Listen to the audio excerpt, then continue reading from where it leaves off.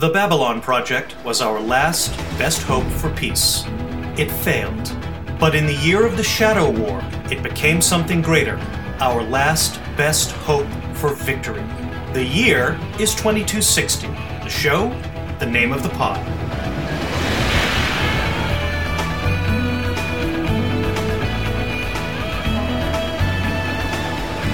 Episode 51, Voices of Authority, in which Marcus and Ivanova search for allies in the war against the Shadows, and the Clark administration attempts to tighten its grip on the station. Welcome back to the name of the pod, the Babylon 5 podcast, in which we explore the ongoing cultural legacy of the 1990s sci-fi television program, Babylon 5. Is this your first day? Yeah, right. Yeah. Welcome to episode 1. Good grief! What a struggle of an introduction to go with the struggle of an episode. Did I say it? Now you say your name.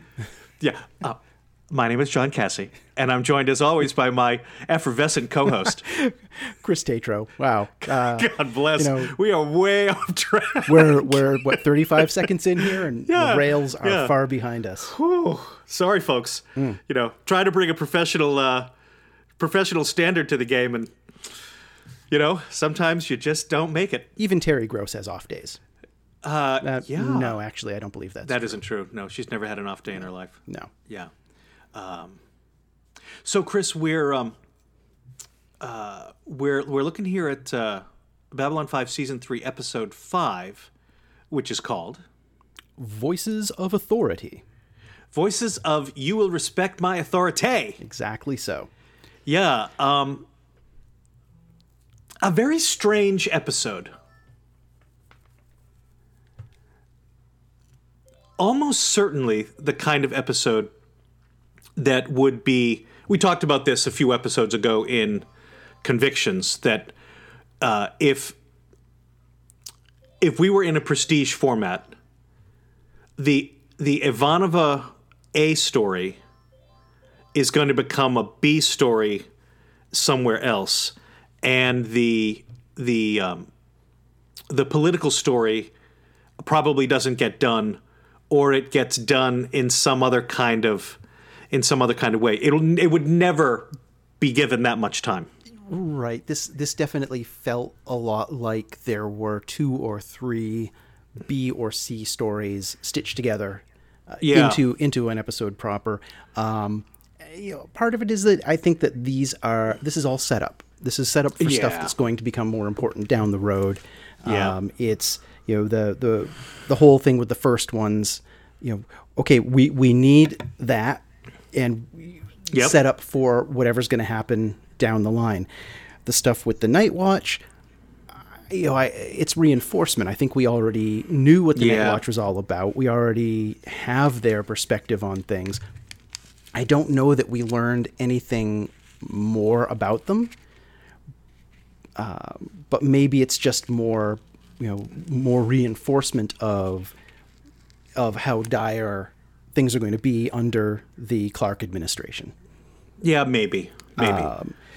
But yeah, this episode didn't really fit for me because, as you say, it felt like we weren't doing anything new, just sort of more reinforcement or more of the setup. Yeah. After the extraordinary character study of the last episode, to have this one be, at least to me, mostly about plot and not really moving it along very quickly, this didn't land. Well, this was supposed to air before, Passing Through Gethsemane. Oh, I see. And the order got switched around for... Maybe it's a visual effects reason. I can't recall exactly what it was. I think it was that. It took longer to get the effects done. But that would have been an interesting break between this and I believe the next episode. Although it's not a 2-parter, from what I've seen, I think this ties more directly into Dust to Dust, which is going to come next week. So that might have been that might have been a more, especially since we said last week, passing through Gethsemane didn't really involve our main cast at all. They were off doing other things. Okay, well, that explains it. They're dealing with the Night Watch and weird tiki mask first ones and all of that. Yeah, that effect was not a good effect. Yeah, that was very odd. Right. Yeah. Given how sort of disco awesome the first one's ship was, I mean, what on earth? Do they even make those drugs anymore? I don't. Yeah, it was it's like, that's a great ship, but God bless. Somebody took the mothership. It's like ayahuasca. Take the mothership from Close Encounters and turn it 7 more notches to the disco crazy, and you've got this this ship. Right. What a wild ship. Yeah. I thought it was... And I loved its Space Lightning jump point effect. Yes. Yeah, it definitely looked a lot different than anything else we've seen. And I think that's the point, because these are the first ones. We want the ships to look as alien and as unrelatable as possible. They are distant. They are something from the dawn of time. They're nothing we can relate to. Right. So the ship, the different jump gate, all of those things were terrific. And then you get the face. Okay, well, maybe it's a psychic projection relating to anthropomorphic beings that are talking to it. But maybe. Then the way that Ivanova interacts with it and the sort of taunting that it falls for that if you're trying to establish these beings, these chthonic beings from the dawn of time that are great, you don't just sort of, you don't have them come up short in a penis measuring contest and get them on your side that way. It was sort of a cheap parlor trick on Ivanova's part, right? Yeah. It worked. It did, but I wish that there had been, I wish we'd seen a different angle of Ivanova's diplomacy. Rather than that. Yeah. Yeah. And I have really nothing to say about the Kahiki, the tiki mask. I mean, it was like they were channeling some of the dark aesthetic reaches of the 70s in this episode. Give us the floating talking head of Abraham Lincoln or something. I mean, that would be better. Right. Yeah. Right. Yeah, I found so much of this episode I just found really strange. Yeah. I found that ship to be strange. Not bad, but strange. I found the tiki mask strange. Mm-hmm. Mm-hmm. It wasn't alien and distant enough for my taste. That's what it really boils down to. Right. You almost want like you want the ship to look sort of like the Space Mormons ship from the original Battlestar Galactica. Do you remember that? It looked like a... But I'll definitely look it up and put it in the show notes. Yeah, it looked like this sort of big crystal... Like, imagine if you put Emerald City in space. Okay, yes. And it's all... But it's all crystal and kind of white, and... It makes these kind of noises. Oh, yes, right? I do remember that now. Yes. Right. Okay. So you see what I mean? Right. And we talked a couple of episodes ago about Space 1999. Mm-hmm. The aesthetic of that needs to be in this. Mm-hmm. Everyone that the Moonbase Alpha is interacting with are all these sort of extremely remote and forbidding kind of aliens, even if they look like people. Mm-hmm. They have these kind of weird buildings and all this kind of stuff. Or think about maybe Baylock from the Clint Howard, the episode of Star Trek, the original series, where the Corbomite maneuver, where the Enterprise is confronted with this giant ship, and this, often these shows, all of them, the ones that we love, the ones that we don't love. They'll get it right sometimes, and they'll miss by a mile. And yeah, that tiki mask thing.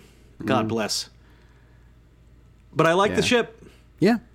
You know, and it was nice to see Marcus. I was beginning to wonder, God, does he even? He's in the credits. You know, are we even going to see him again? Yeah, we had 3 episodes without him. He was off doing rangery things. Rangering somewhere. About. Yes, right? ranging. Yeah. Speaking of rangering about, I rather liked Shakar's putting Delenn, you know, under the hot lights. Right. Right? You know, I wonder, Delenn, if you know anything about all this human Minbari collaboration, which really doesn't make any sense, and you certainly have been spending a great deal of time with the captain. Yeah. I mean, you know, it's good to see that Shakar's network on Babylon 5 hasn't collapsed. Right. And right. I mean, he still sees, you know, what he needs to see. He's still, you know, he's still doing, you know, Jakar kinds of things, right? Yeah, and we established long ago that Jakar is the one who's going to put all the pieces together. You know, back when he first knew about, you know, the old ones that were out there around the planet the captain's woman, you know, had gone to. He knows he knows more about, and he's always making these kinds of connections to what's going on out there. He's the one he found the shadows in the book of Jaquan. Book of Jaquan, yeah. Yeah, he you know, it's not good to leave him with a question that's itching at the back of his brain. Right. Because as he says, I will find out. That's right. And we know he will. Absolutely and Delenn knows he will. Delenn does, and Garibaldi does. And Garibaldi does. Yeah, I thought that was that was just about the Garibaldi, Jakar, the two interchanges between them, I thought were about the best thing on this show, in this episode. You know, we've never been friends, Mr. Garibaldi, but we've never been strangers before. Right. I thought that was a nice touch, you know, that Jakar sees in Garibaldi a kindred spirit. And they're a lot alike in a lot of ways, I think. They're right. They have the same sort of basic attitudes, basic feelings about, you know, they're distrustful, they're clever, they're trying to, you know, uncover the secrets of what's going on. I think they match in temperament in a lot of ways. Right. They can be inspiring if they need to be. Right. They are, you know, they're suspicious. They're also sometimes a bit loner-y. Right? Yeah. So I'm glad that they're not taking Jakar and marginalizing him. And it's always nice to watch Mira Furlan squirm. Right? Because, you know, we were talking in the pre-show, well, Minbari don't lie. She didn't lie, but having to evade without lying, you know, requires a great deal of mental effort. Right. She was definitely very uncomfortable with the position that she'd been put in here, where she has to avoid telling the truth to someone that you know, she's worked with very closely since the occupation began, or even, you know, since the war began. They've come to trust Jakar considerably, right? And she doesn't want to betray that, but at the same time, you know, she's juggling these levels of responsibility in a lot of the same ways that we saw Lanier juggling different responsibilities to clan, to people, to all of Minbar, to Delenn directly in the past. She's trying to weigh all of those things, and I don't think she's able to come to a conclusion or come to a decision about what to do about it, and so she flees. Yeah. Really. So how do I get out of this scene as quickly as possible? And I've got to go see a man about a dog. Exactly. That didn't work. I have to go wash my hair, which I don't know how to do. Right. You know, this kind of yeah. So I like that. The other exchange that I liked was Drawl and Ivanova. Drawl. Draw! The return of the great John Shuck. The return of John Shuck. Yeah, give me more draw. Yeah, right. I was I had stepped out of visual range of the television for 10 seconds when he came on, and I heard him, and of course I didn't immediately picture him as Droll. I pictured him as the Klingon ambassador. you attacked Cronus One on a journey to Earth on a mission of peace. you know, it's like, oh my God, there's no scenery left. No, cut. All Bring gone. in some scenery for John. That's why you can't have him in too many episodes. He's burning through the budget. That's right. Yeah, we already know that they spend most of their money on digital effects. Yeah. The bouncing steel girders, notwithstanding. Yeah. And I'm going to go back to what we said last season, where we wished that when we got Caitlin Brown back, that we wished that she had passed by, passed in the hallway by Natoth. Yes, and they had kind of given each other a look. I kind of wish that we'd had Brother Theo walk past, and the two of them kind of give each other kind of a look. That would have been good. Yeah. Hey, wait a minute. Yeah, Droll's a little, he's campy. He's like you said, he's playing to the rafters. That's right. And that's usually not the kind of thing that I like. I would like more of a solemn kind of character in this role, but he does it for me. I can't explain it. Yeah, I hope that the listeners of our show will be able to kind of walk us through how they think about these things, because what we have in John Shuck's Droll is over-the-top scenery chewing, mustache twirling, and sort of general campiness that somehow works. Yes. And what we have with Stacey Shattuck? Sherry Shattuck. Sherry Shattuck's Julie Musante. is the exact opposite. Yeah. I do not want to see any more of these characters on this program. She's really pushing the same notes that all the previous Night Watch folks have done. In the end of season 2, when we had the officer come back in and sort of check in and lean hard on Zach and the others. It's the same kind of. The rhetoric is ramped up a little bit, especially where she talks about we may have to suspend some basic freedoms and rights for the on the short term in order to get everybody back to ideological purity. It's definitely, it's getting that marching along through the 30s a little more, Germany kind of feel to the rhetoric. Right. Such that if someone were to walk into that room without having already been part of the Night Watch, they would be shocked. But I think we're supposed to get the sense that, it's the frog boiling effect, where we've been in this thing for so long. Okay, this is sounding normal to us. It's been so far out of the realm of the ordinary for so long that this is our new normal. Right. And this kind of elevation or escalation no longer alarms us. Right. We're 3 acts into a 5-act play, and we can't really remember what it was like before we started. And this is an incremental ramping of where we were 3 months ago or 4 months ago in time. So, yeah, we're turning the heat up, but the frog is still not aware of it. Yeah, and it's not as, my guess is it's not as jarring to the people in that room as it is to us, the viewers, who haven't had that gradual increase over time. But we do see some looks exchanged by some of the people in that room that, maybe I'm misreading it, but it looked like a couple of them weren't necessarily buying into it. There were some skeptical looks flying around that room. Totally. But Zach certainly seemed at first to be on board.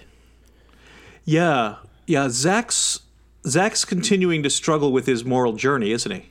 He definitely is. Yeah. He definitely is. Although I think at the very end where he asks about code R7 7R. 7R or whatever it was. Yeah. And he doesn't sell out Garibaldi and the others. Right. That's one of those things, like we talk about with Londo. It kind of gives me a little hope that he's still holding on to a piece there. Like, okay, well, I know something weird is up here, but I'm not gonna throw everybody under the bus right away. Right. The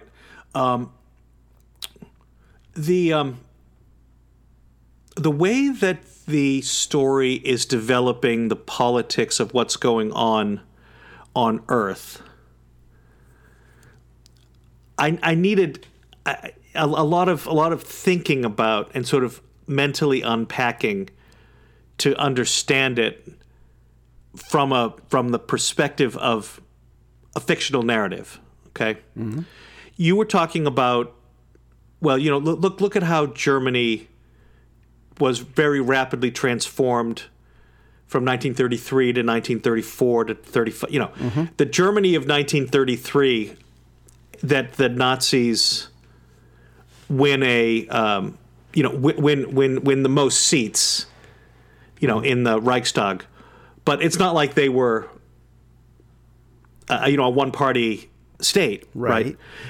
In sort of 15 months after that, it's all been transformed into a one-party, kind of Nazi political, social, cultural operation, right? Mm-hmm. And the opposition had to go to ground or had to flee the country or whatever, right? Right.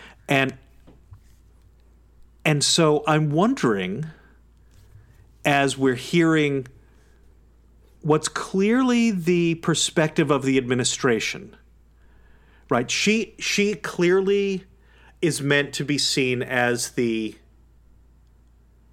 surrogate for Clark's administration. Right. She is a Clarkian. Right. Clark's values, whatever. Mm-hmm. Right. So we understand what the administration's values are. We keep seeing them. We keep seeing them ramp it up. Right. The xenophobia, the racism, Marzies. Right. Yeah. This kind of thing. Right.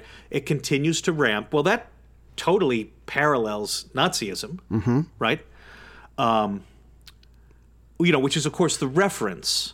Right. You want to, Chris and I are both, historians. So from any vantage point, our natural tendency is to look backwards, not to look forwards. Mm-hmm. Right. So you probably will not get a lot of us talking about present day politics in the United States or elsewhere. Right. Because we're looking from the cultural legacy perspective. Where is this coming from? And what in fiction does it influence, right? Sure. So back to my main point, which is, if we're seeing the president's point of view being expressed in friendly news media, in a politicized bureaucracy that clearly he controls, the smart thing to do, it seems to me, would be to show us where the opposition is fleeing, right? Right. What does the opposition look like? Because there's always opposition. Always. Oh, there was absolutely. opposition to the Nazis the entire time, mm-hmm. right? I'm going to break the commandment I just said 45 seconds ago. There are opposition figures to the North Korean regime, mm-hmm. right? There's opponents to Bashar Assad, and on and on and on. Every government, no matter how tightly locked down they think something is, have opposition. Right, but let's take that North Korea example you just cited. Okay. How much do we here in the U.S. get exposure to that opposition? Right. Only the occasional defector, or right. the occasional piece of propaganda that goes awry, or something like right. that. Even though Earth may not, or certainly at this point, Earth is not, in full-blown Nazi state. Clark mode, right? It's not. Everybody is on the same page. Yeah, of course there's opposition, but how does word of that? How do the people who are opposing that interact with the station? Right. All of the representatives coming to the station are going to be from, as you said, reflecting the official government's priorities, philosophies, etc. The Right. news media.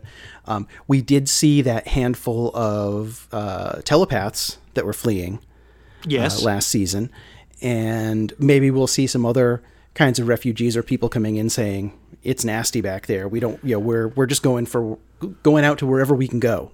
Right. Just kind of fleeing the situation. But I don't know where you would get that perspective from in this show. And maybe Yeah. it'll come in an angle that I'm not aware of.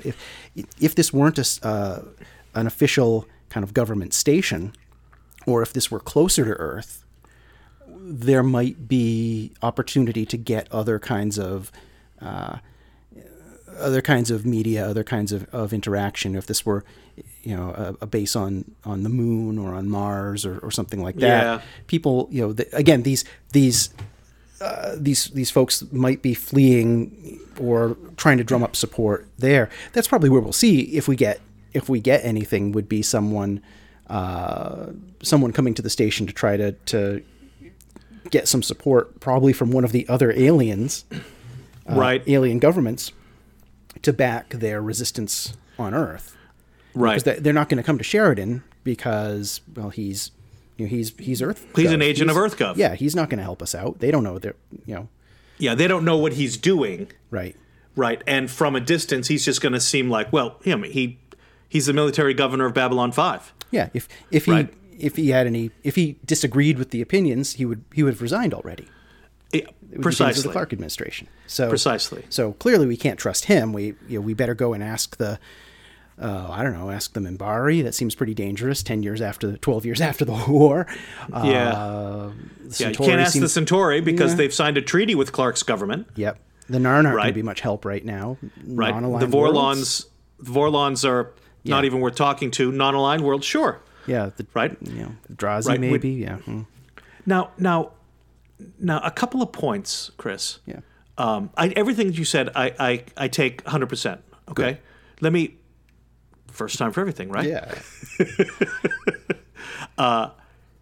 You'll remember back to season 1, episode 1, I think, where they're talking about the presidential election. Mm-hmm. And Susan Ivanova says, I think I'm going to vote for Marie Crane. I think that was her name. Okay. Right? In other words, the candidate who lost. Mm-hmm. Okay. If I'm writing this story and I've got a 5-year arc, I have her maybe Yeah. be hunted to Babylon 5. I have her go into exile with the Minbari, right? To show me that there is an opposition Yep. and that it's doing something. Yeah. It may not be very effective. Do it Yeah. as a news, put it on the, Universe Today. Yeah. Right? Just get us a Right. mention of it somewhere. Right. Yeah. Show me something. That would make sense if you've got you don't. It's Chekhov's political opponent. You don't mention the name of the person who lost unless you're planning to use her down the road. Right. In right. theory, that would be a good thing to bring back. We did get Clark's doctor on Yes. the run. And that was fine. Yeah. Right. But that was more a personal thing than a Yeah. unified political opposition, right? Yeah.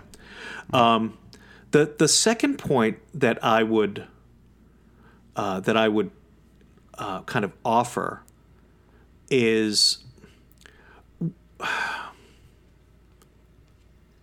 what might opposition within the bureaucracy look like, right?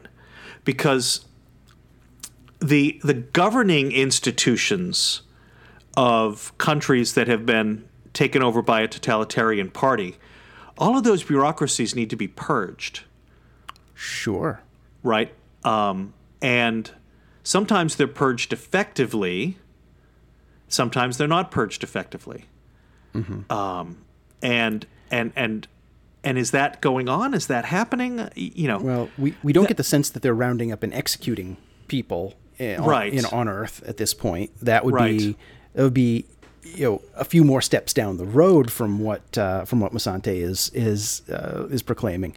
I don't think that's happening. But purging, as far as driving them out of office, I would think that would be would be going on. Yeah. Yeah, I mean, like the purging of the language when she's having dinner with Sheridan and she's talking. Yes. Well, we're going to redefine things. Mm-hmm. When did all this happen? When we rewrote the dictionary. I thought that was a nice little line, a nice little nod. Right. Yeah. He's clearly, JMS knows his Orwell. Oh right?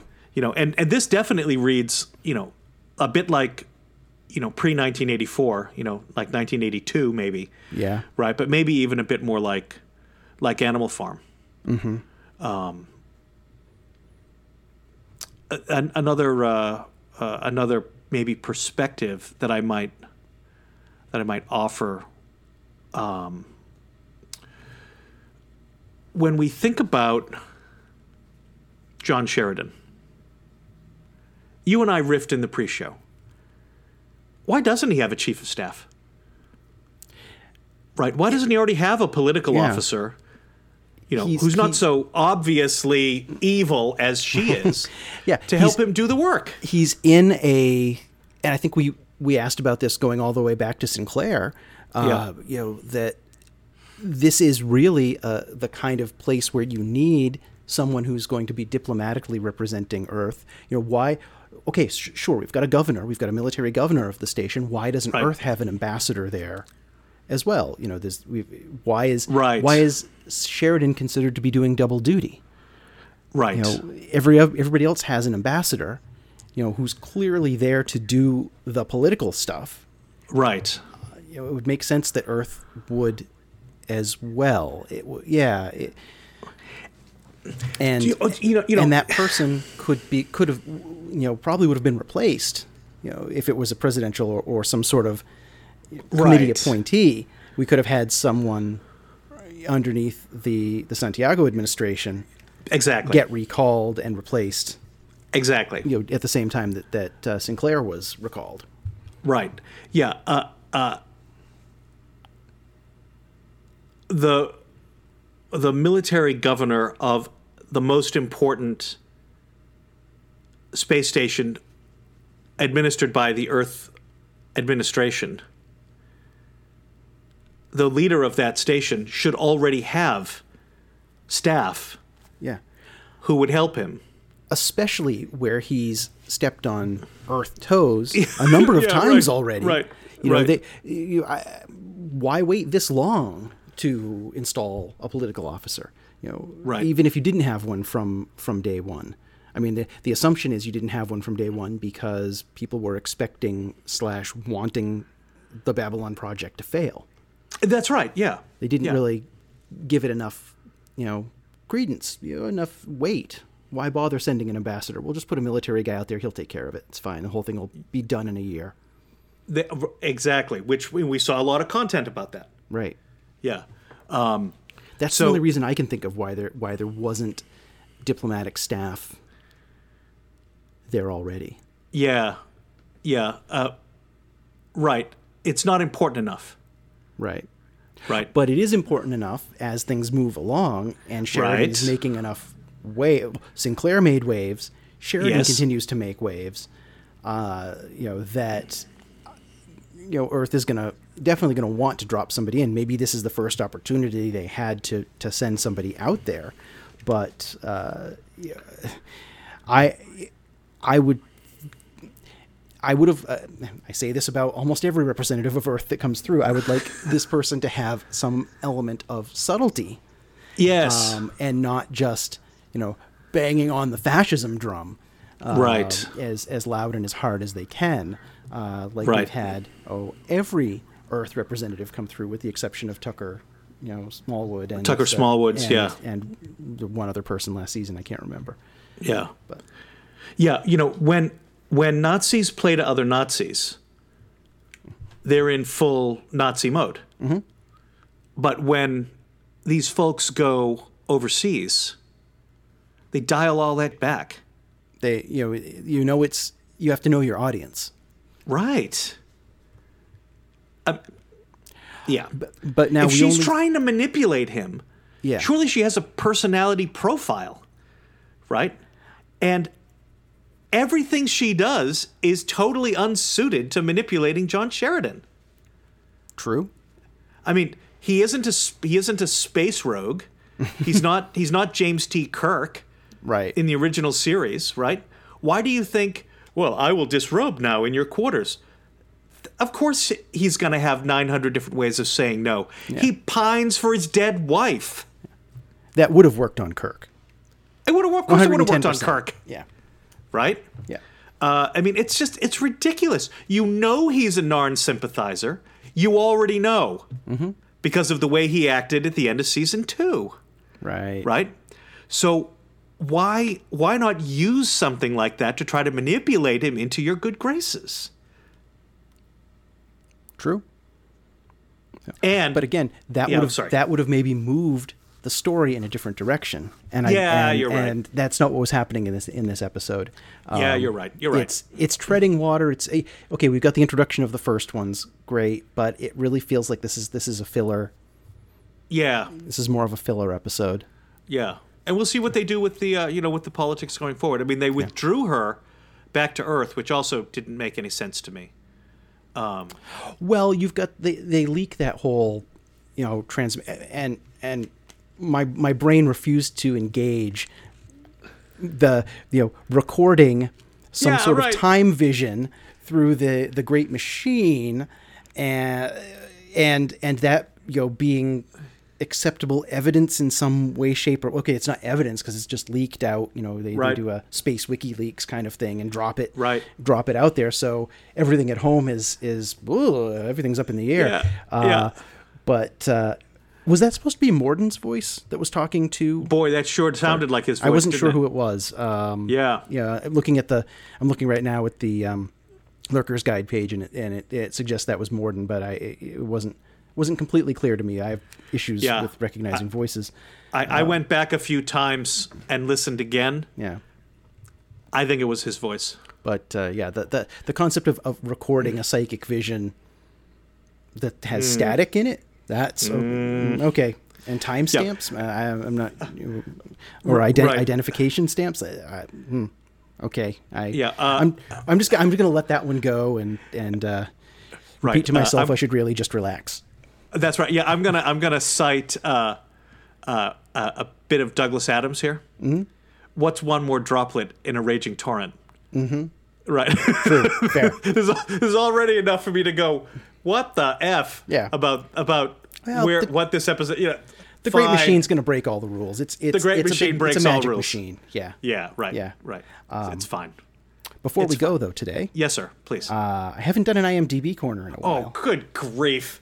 Now, is this about Shattuck? This is about Shattuck. Okay, because John and I, when we were watching the episode, we were like, "Why do we know her?" The name didn't make any sense. The name didn't ring any bells. So tell me. Looking at her IMDb profile, I don't know that I've seen anything that she was in except her very first credit. Go. She was the woman in the video by the band 38 Special, Caught Up in You. Which I then went back and watched. And I can see it's her. She doesn't look like she's aged a bit, between 1995 and this was probably like 83 or something, that 38 Special. Yeah, right. So around. say 15 years. Yeah. Doesn't look like she aged a day between those two. Yeah. Those Some two things. people are they just have those genetics. Yeah. Right? Yep. She's appeared on a lot of soap operas. She's gone on to write novels. Good for her. So yeah, she's been very active. Since and apparently she was cast in the video because she was one of the top models in the Atlanta area where the band is from. Interesting. 38 Special was always a band that I mean I only know 2 songs that they played on MTV, but they always fascinated me because they had 2 drummers. Right. I And, mean, that's and like 6 guitarists. So I mean, it was like that's 2, basically what yeah. What 38 Special is. Yeah. It was like 2 bands, like vans crashed together, and they decided to just form a new band. Right. Yeah. Yeah. I'm looking at her Twitter. Oh. Yeah. Yeah. She's one of these ageless, just ageless. I mean, her hair is gone a little white. But Yeah. yeah, looks, I mean, essentially the same. Yeah. One other deep 80s note, that song, Caught Up in You, was originally written for Survivor. Oh, that's got Survivor written all over it. Doesn't it, though? Yeah. Yeah. Absolutely. Especially if you think of like the guitar solo and stuff. I could completely hear Survivor doing that. Yeah, totally. So, yeah. Yeah. On that note. We're just reminiscing about our salad days of the early 1980s. Yeah. Yeah. We needed to have Garibaldi and a flock of seagulls wig. Oh, that would be glorious. Yeah, or Jakar. Mm-hmm. You could put them all as different members of Flock of Seagulls and have that camera spinning around in the tinfoil room. That's correct. Yeah. I think my favorite part of this episode, and we'll end our episode with this, was Jakar getting Garibaldi up at 3:00 in the morning. Yes. The Book of Shaquan. But I don't read Narn. Learn. I don't read Narn. Learn. Yes. I've had that experience. I can remember being in an ancient history graduate school class and having that. Here's the Book of Shaquan, but I don't read Narn. Learn it. Yes. That I drew a very difficult topic out of a bag, and the only language in which there was useful material was Italian, which I did not read. You know Latin. Yeah, you know Latin and French. French. So Italian is just Latin minus French, right? If only that were true. I'm pretty sure that's how it works. It was a hard assignment, right? Yeah. Well, I mean, as I'm sitting in the library, death slogging my way through Italian, right? All I could think to myself was, well, at least it's not all in Bulgarian. Exactly. Right? So at least you have an alphabet you can recognize. Count it as a win. I don't read Narn. Learn. Yeah. Learn. Well, yeah. Yeah. All right. We'll see what happens. All right. So Chris, there it is. Folks, you know where to find us. Our Facebook group is very active, and we hope that you'll share some thoughts about this episode, with us. Point us in the interpretive direction that we didn't bring out here. That show us why we're sort of wrong about this episode. I get the sense that perhaps it's me missing something, and I hope that you'll maybe steer us in the right direction. Our webpage, of course, where you can get links and the show notes, and email us at thenameofthepod@gmail.com. Until next time. Next week, we'll be back with Dust to Dust. Dust to Dust. Until then, bye for now. Zog. Yes.